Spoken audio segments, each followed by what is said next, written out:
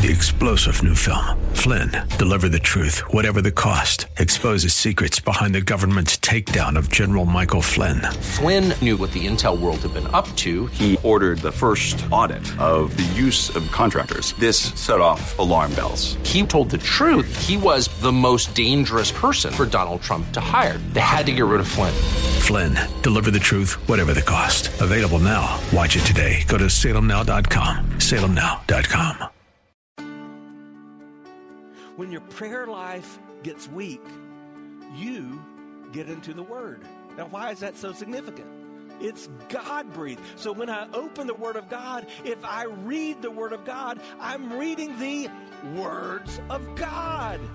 Welcome to The Barnabas Effect with Paul Purvis, Senior Pastor of Mission Hill Church, a multicultural, multi-generational, multiplying church focused on shining the light and love of Jesus like a city on a hill.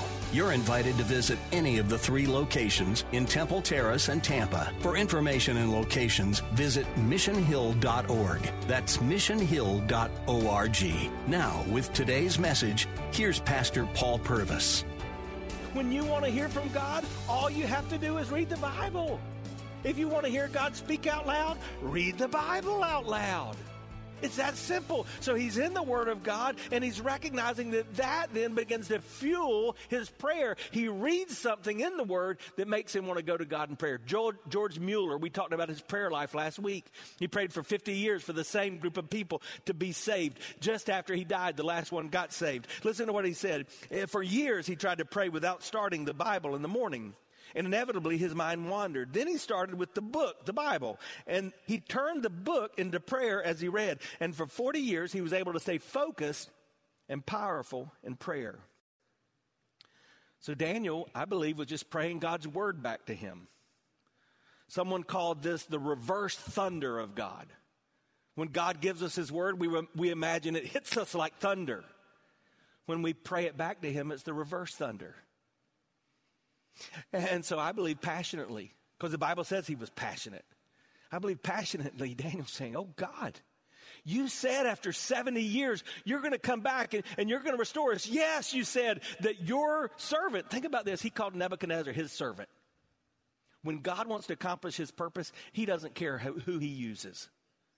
And so Daniel's saying, you said your servant was going to come and take us, and he took us, and the brides were going to be sad. Everybody was going to be sad. It was going to be desolate, and all that's happened. But you said after 70 years, you're going to come back and restore us. Oh, God, don't forget us. Let me ask you, if your prayer life is dependent on your familiarity with God's word, how impactful are your prayers?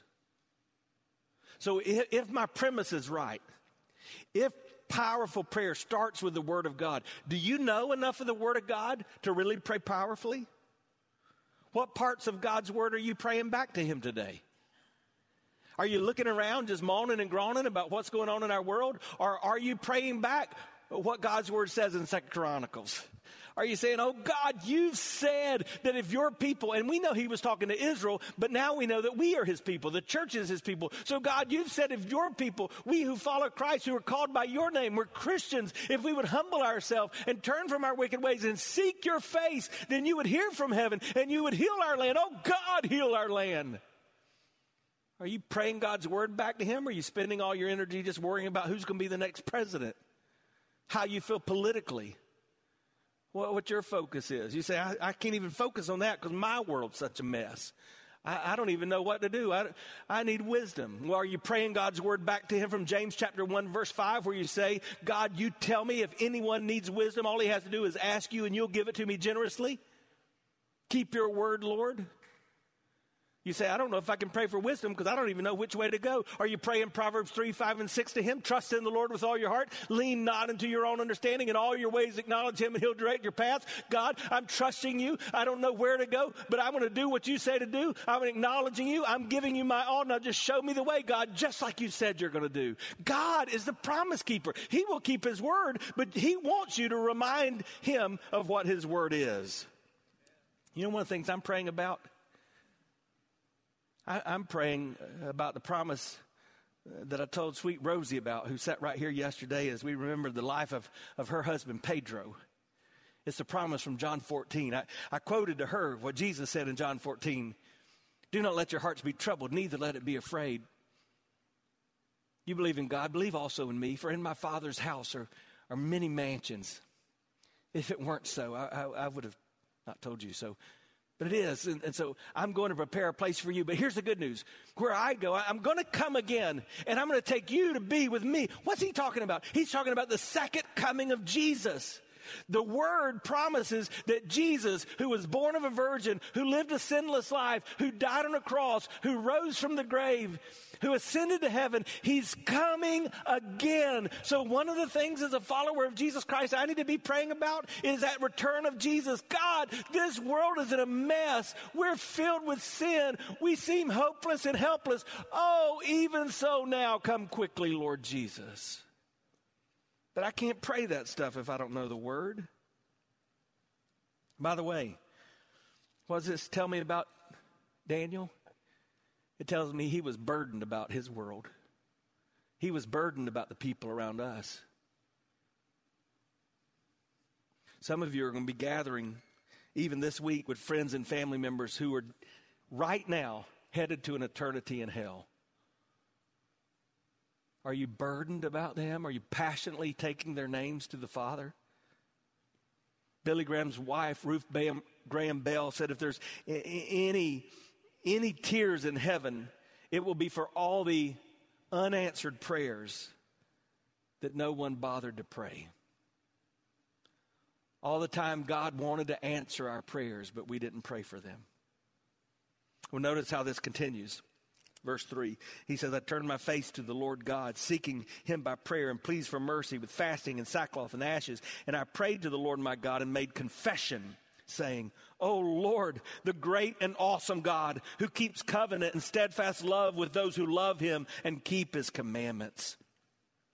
Step one is that I start with the Word of God. But step two is that I seek the face of God. If I'm going to pray through Babylon, I've got to seek the face of God. And a lot of us don't take time to do that. We start out seeking the hand of God. We want God to do something for us. And we've not taken time just simply to seek his face. Daniel's prayer was fed by the Word of God, but it was led by the worship of God. You know what we call that? It's adoration. It's praising the Lord simply for who he is. Notice what he said. He said he's a great and an awesome God. He's a great and an awesome God. Now, I want you to just think about those words for a second, okay? When we go to McDonald's, we go through the drive-thru, we get a Big Mac, and what do we say? That was awesome. No, it wasn't. I mean, it's not even beef. You calling it awesome. God, the God of the heavens, created everything that is. In the beginning, God created, is what it says in Genesis. And you know what it says after everything he created? That was good. Heavens and earth, that was good. Light and darkness, that's good. All the birds of the air, the fish of the sea, the fowl, yeah, that's good. We go to McDonald's. That's great. It's awesome. No, I think this meant a little more to Daniel than it does to us. I think Daniel was saying, God, you are great. You are awesome. You are set apart. You are holy. There is none like you. You're worthy of my attention. And even I'm here in Babylon, and there's paganism all around me, and there's idol worship taking place within my reach. God, I want you to know that you are the one true God. I focus on you. I turn to you. Then he says, you're the God who keeps covenants. He was confident of his covenant with God. His covenant with God, in his case, was in the sacrificial system of the Jews. So he had, I believe, made that covenant as a young child. He lived it out as a teenager when he was taken to Babylon. And then all of these 65 years, now he's 80, he's living out this covenant relationship. So he's praying to God. He's sacrificing to God. We now know that in light of the birth, the life, the death, the burial, the resurrection of Jesus, we've got a different covenant relationship. It's because of what Jesus did on the cross. The Bible says that he became the sacrifice for many. He died once for all. So because of the death of Jesus, when I recognize that I need him, when I confess my sins, receive his forgiveness, when I begin that covenant relationship, he promises he never leaves me or he never forsakes me. It's not based on what I do from that point on. It's not based on how I feel. It is a covenant relationship. Do you have that kind of covenant relationship with God? I do. Again, I made that decision as a child. That doesn't mean I've not sinned since then. I've sinned a lot. I've sinned this morning. It just means that when I've sinned, I've always been able to look back to beginning that covenant, and I knew that, God, you're not leaving me just because I left you. It's not unlike what we have in marriage, right? That's a covenant relationship. If you don't understand that, you're not going to be happy in marriage. It's a covenant relationship. You might marry someone because you feel a certain way, but one day you're going to wake up and you're stretching, you're opening your eyes, you turn over to that person next to you and you go, what have I done? I've never done that, but Kimberly's done that on multiple occasions. No, you can't make those decisions based on how you feel because your feelings change. You're in a covenant relationship. You say, I promise to love and to honor, to comfort and cherish in sickness and health, in poverty and wealth. I'm going to forsake all others. I'm going to keep only to you as long as we both shall live. And that relationship is designed after the covenant relationship that we have with God. And Daniel understood that. He says, you're a covenant God, and then you're a God of steadfast love. So he goes back again after talking about the covenant of God, and he goes back to the character of God. You're a great and mighty God. That's God's character, but then you have steadfast love. If it would have been today, I think Daniel would have just broken out and started singing, you're the way maker, you're the miracle worker, you're the promise keeper, you're the light in the darkness. That is who you are, God. Why is that so important? It's important because when you understand the importance of praise, you've understood what God wants. The Bible says that God is enthroned around the praise of his people. Now, I want you just to picture that. You start to praise him. You start to say, God, you're awesome. You're great. You're a God of steadfast love. And God's sitting on his throne. And he's saying, stop it. Stop it. Stop it some more. I love this. The Bible says God is a jealous God. He loves it when you tell him how good he is. And that shouldn't be foreign to you because so do you. Made in the image of God, you like it when people tell you how good you are, what they like about you. Yesterday was the birthday of our little Purvis princess. Anaya turned 8 years old, and we had not gotten far into the day where she said, hey, Daddy, are we going to do that thing we do at birthdays? I said, what are you talking about? You know that thing where everybody stands around you and tells you what they love about you?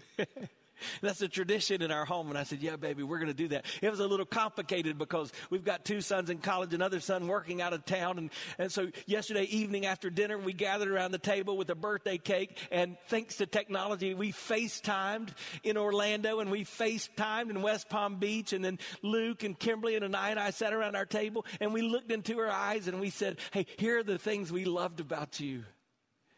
And do you know every time one of her brothers or her mom or dad said, this is something I love about you, her face just began to beam with a smile. Why? Because she's made in the image of God. And like her God, she likes it when people tell her what they love about them.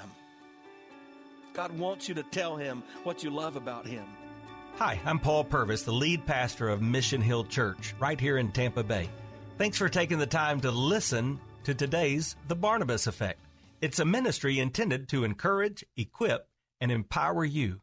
You may not know this, but this ministry is made possible because of the generosity of listeners like you. We are able to be on the air because listeners like you are gracious and give to this ministry. Would you consider making a gift today? It would be our honor to send you a gift, a resource, as a result of your gift of any size. And you can make that gift by going to missionhill.org and clicking on the banner that says The Barnabas Effect. That will direct you to a simple way that you can give right there online. Thanks again for listening to The Barnabas Effect today. And now we continue with our message.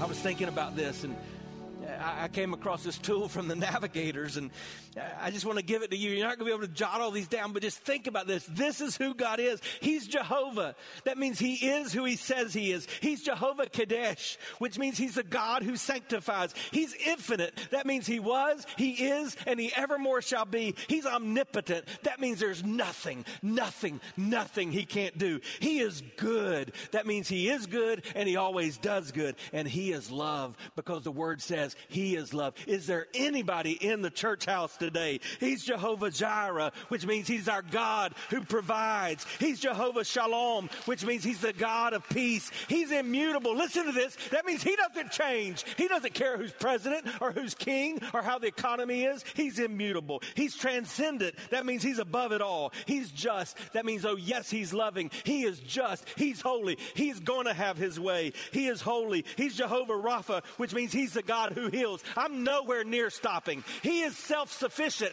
That means though he loves you, he doesn't need you. He can handle it. He's omniscient. That means he's all-knowing. He's omnipresent. That means he's here and he's in China right now. He's in Iran right now. He's all over the world right now. He's merciful. He's loving. He's sovereign. He's Jehovah Nisi. You know what that means? That means he's God, your banner. The banner over you, if you're a follower of Jesus Christ, is love, because Jehovah is Jehovah Nisi. He's wise and faithful. He is wrathful. That means that though he's love, he is angered by the sin in your life and my life, yet he's full of grace. He's our comforter. He's El Shaddai. Church, that means he's God Almighty. He's the Father. The church is head. He's our intercessor. He's Adonai, which means he's our master, and he's Elohim, which means he's our strength and our power. If you're awake, would you give him praise in the church house today? The answer to our problems are found in his promises, and his promises reveal his character. And until the church wakes up and realizes no matter how things get in the world, that our God is above it all, and he's worthy of our attention, he's worthy of our focus, he's worthy of our praise, until we understand that and praise him for who he is, we will lack the power of God in our midst. So I would just ask you, I went through a pretty strong list, not exhaustive, but strong.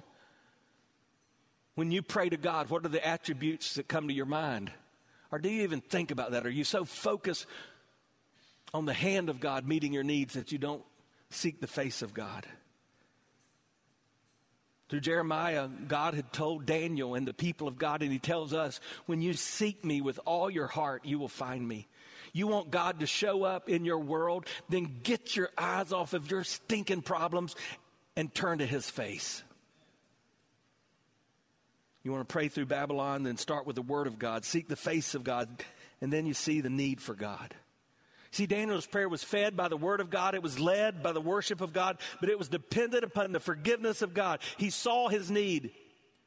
First, he began with adoration. Now he goes to confession, and it's personal and it's corporate. He recognizes he's part of the problem, but the people of God have also neglected God. You'll never understand the importance of confession until you see your desperate need. And for over 25 years in ministry, I battled people like us, church people, who would come into a room like this for worship and then get offended when we talk about the need. I remember as a young pastor, the first people that left a church I pastored because they said, you talk about sin too much. I remember here gathering a group of people about this time of the year to just encourage those who had lost folks to drunk drivers. And I was given the privilege of sharing the gospel. And as I began to share the good news of Jesus Christ and the hope that he offers, I had to share first the bad news. And the bad news is that we're sinners. And it came around the next year for us to do that program again. And someone said to me, hey, how did you know that one of the city leaders in the city of Tampa was really offended because they said you talked about sin? And I said, I'm offended by sin too. But here's the deal. Unless your name is Jesus Christ of Nazareth, you're a sinner. And you can't understand the love of God and the joy of God and the peace of God and the hope of God until you deal with the sinfulness and the desperation of man. And again, I look for all the reasons why this church, this mass of people, not just here, but in our country, in this world, the millions and millions of people that say they follow Christ, why are we not the light? Why are we not the salt in this world? May it be that we're not taking seriously our offense to God, and so we're lacking his power. Look at what Daniel says in verse 5. We have sinned and done wrong and acted wickedly and rebelled and turned aside from your commandments and rules. We have not listened to your servants, the prophets, who spoke in your name to our kings and our princes and our fathers and to all the people of the land. Look down in verse 8. To you, O Lord, belongs open shame. To you, kings, to our princes, to our fathers, because we have sinned against you. Verse 11. All Israel has transgressed your law. He's not praying like some of the men that I grew up with in church, when every time they would pray, they would just say, oh, Father, forgive us our many sins. Yeah, it's good you recognize you've got many sins, but you committed them individually. Maybe it's time you start confessing them individually. You go before God and say, I have disobeyed you. I have rebelled against you. I didn't listen. I didn't listen to the word when I was taught in Bible study. I didn't listen to the word that I was taught in church. I've thumbed my nose at you, God. I've acted as if I could do this on my own. I've not been obedient to your commands. I don't pray. I don't get in the word. I don't give at all to your church. I'm not witnessing. I'm not sharing my faith. Oh, God, forgive me. I've sinned. You want power in your faith as a Christian? Then understand the importance of being real about where you are before a holy God. Daniel is acknowledging we're in the mess we're in because it's a mess we've made. And maybe today, as you look at your world and you're bemoaning the situation, the mess you're in, maybe you've got to ask, what part did I have in making this mess? You recognize your desperate need for God. John Piper, in talking about this passage, says there's a difference between feeling miserable because sin has made our life miserable and feeling broken because our sin has offended the holiness of God, has brought reproach on his name. Daniel's confession, biblical confession, is God-centered. The issue is not admitting that we've made our life miserable. The issue is admitting that there's something much worse than our misery, namely the offended holiness and the glory of God. Maybe we've lost our influence in the world because we've lost our desperation. We're not even willing, those of us who know the book and profess to believe the book, we're not even willing to deal with our sin. It's a lot easier to point our fingers outside the walls of the church to the sins of others. Greatest problem in our society is not who's in the White House. It's not politics or the economy. It's not racial injustice. It's not crime. The greatest problem in our society is sin. And until we who know that start dealing with it in our life and describing it to the world around us, we'll lack the power of God. We start with the Word of God. We seek the face of God. We see the need for God and we confess. And then, and only then, do we solicit the hand of God. So we have adoration, we have confession, and confession is just agreeing with God, what he already knows about our sinfulness. And then we have petition. We're fed by the Word of God. We're led by the worship of God. We're dependent on the forgiveness of God. And we're confident in the provision of God. So Daniel's not afraid to ask God to do what God said he will do, because he's already declared that he's a promise keeper. The ultimate answer to Daniel's prayer would be found in the promise and the person of Jesus Christ. And guess what? That same thing is true for you. The ultimate answer to your prayers is found on the old rugged cross. Because when Jesus mounted that cross of Calvary, he tackled anything and everything that could hurt you, that could bring you down, that could cause you pain. And he defeated that. And so no matter what you encounter in this world, when you look to Jesus, when you recognize that he's the hope, when you realize that he's the answer, regardless of what you face in this world, when you look to Jesus, you have an answer. So turn to him today. Turn to him today. You've been listening to The Barnabas Effect with Pastor Paul Purvis, an outreach of Mission Hill Church. If you're looking for answers to difficult questions, or searching for a church home, you're invited to any of the 3 locations in Temple Terrace and Tampa. Details and directions at missionhill.org. The Barnabas Effect is here to provide listeners like you with biblical truth and spiritual encouragement. But it can't be done without your financial support. Go to missionhill.org and click on the Give tab. Your financial support helps us reach those seeking truth about God and themselves. Thank you for giving at missionhill.org. And join us next Sunday at noon for the Barnabas Effect with Pastor Paul Purvis on Faith Talk AM 570 and 910.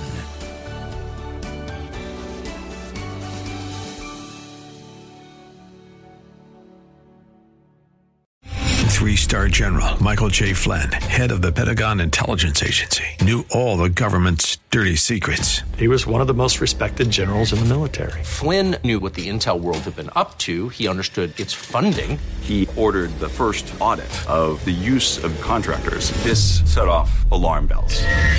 The explosive new documentary, Flynn, Deliver the Truth, Whatever the Cost, uncovers the facts behind this scandal. Flynn told the truth. He was the most dangerous person for Donald Trump to hire. I find out the worst enemy that I'm going to face in my life is right here in America. They took my assessment and they wanted me to change it. And I was like, I'm not changing it. They had to get rid of Flynn.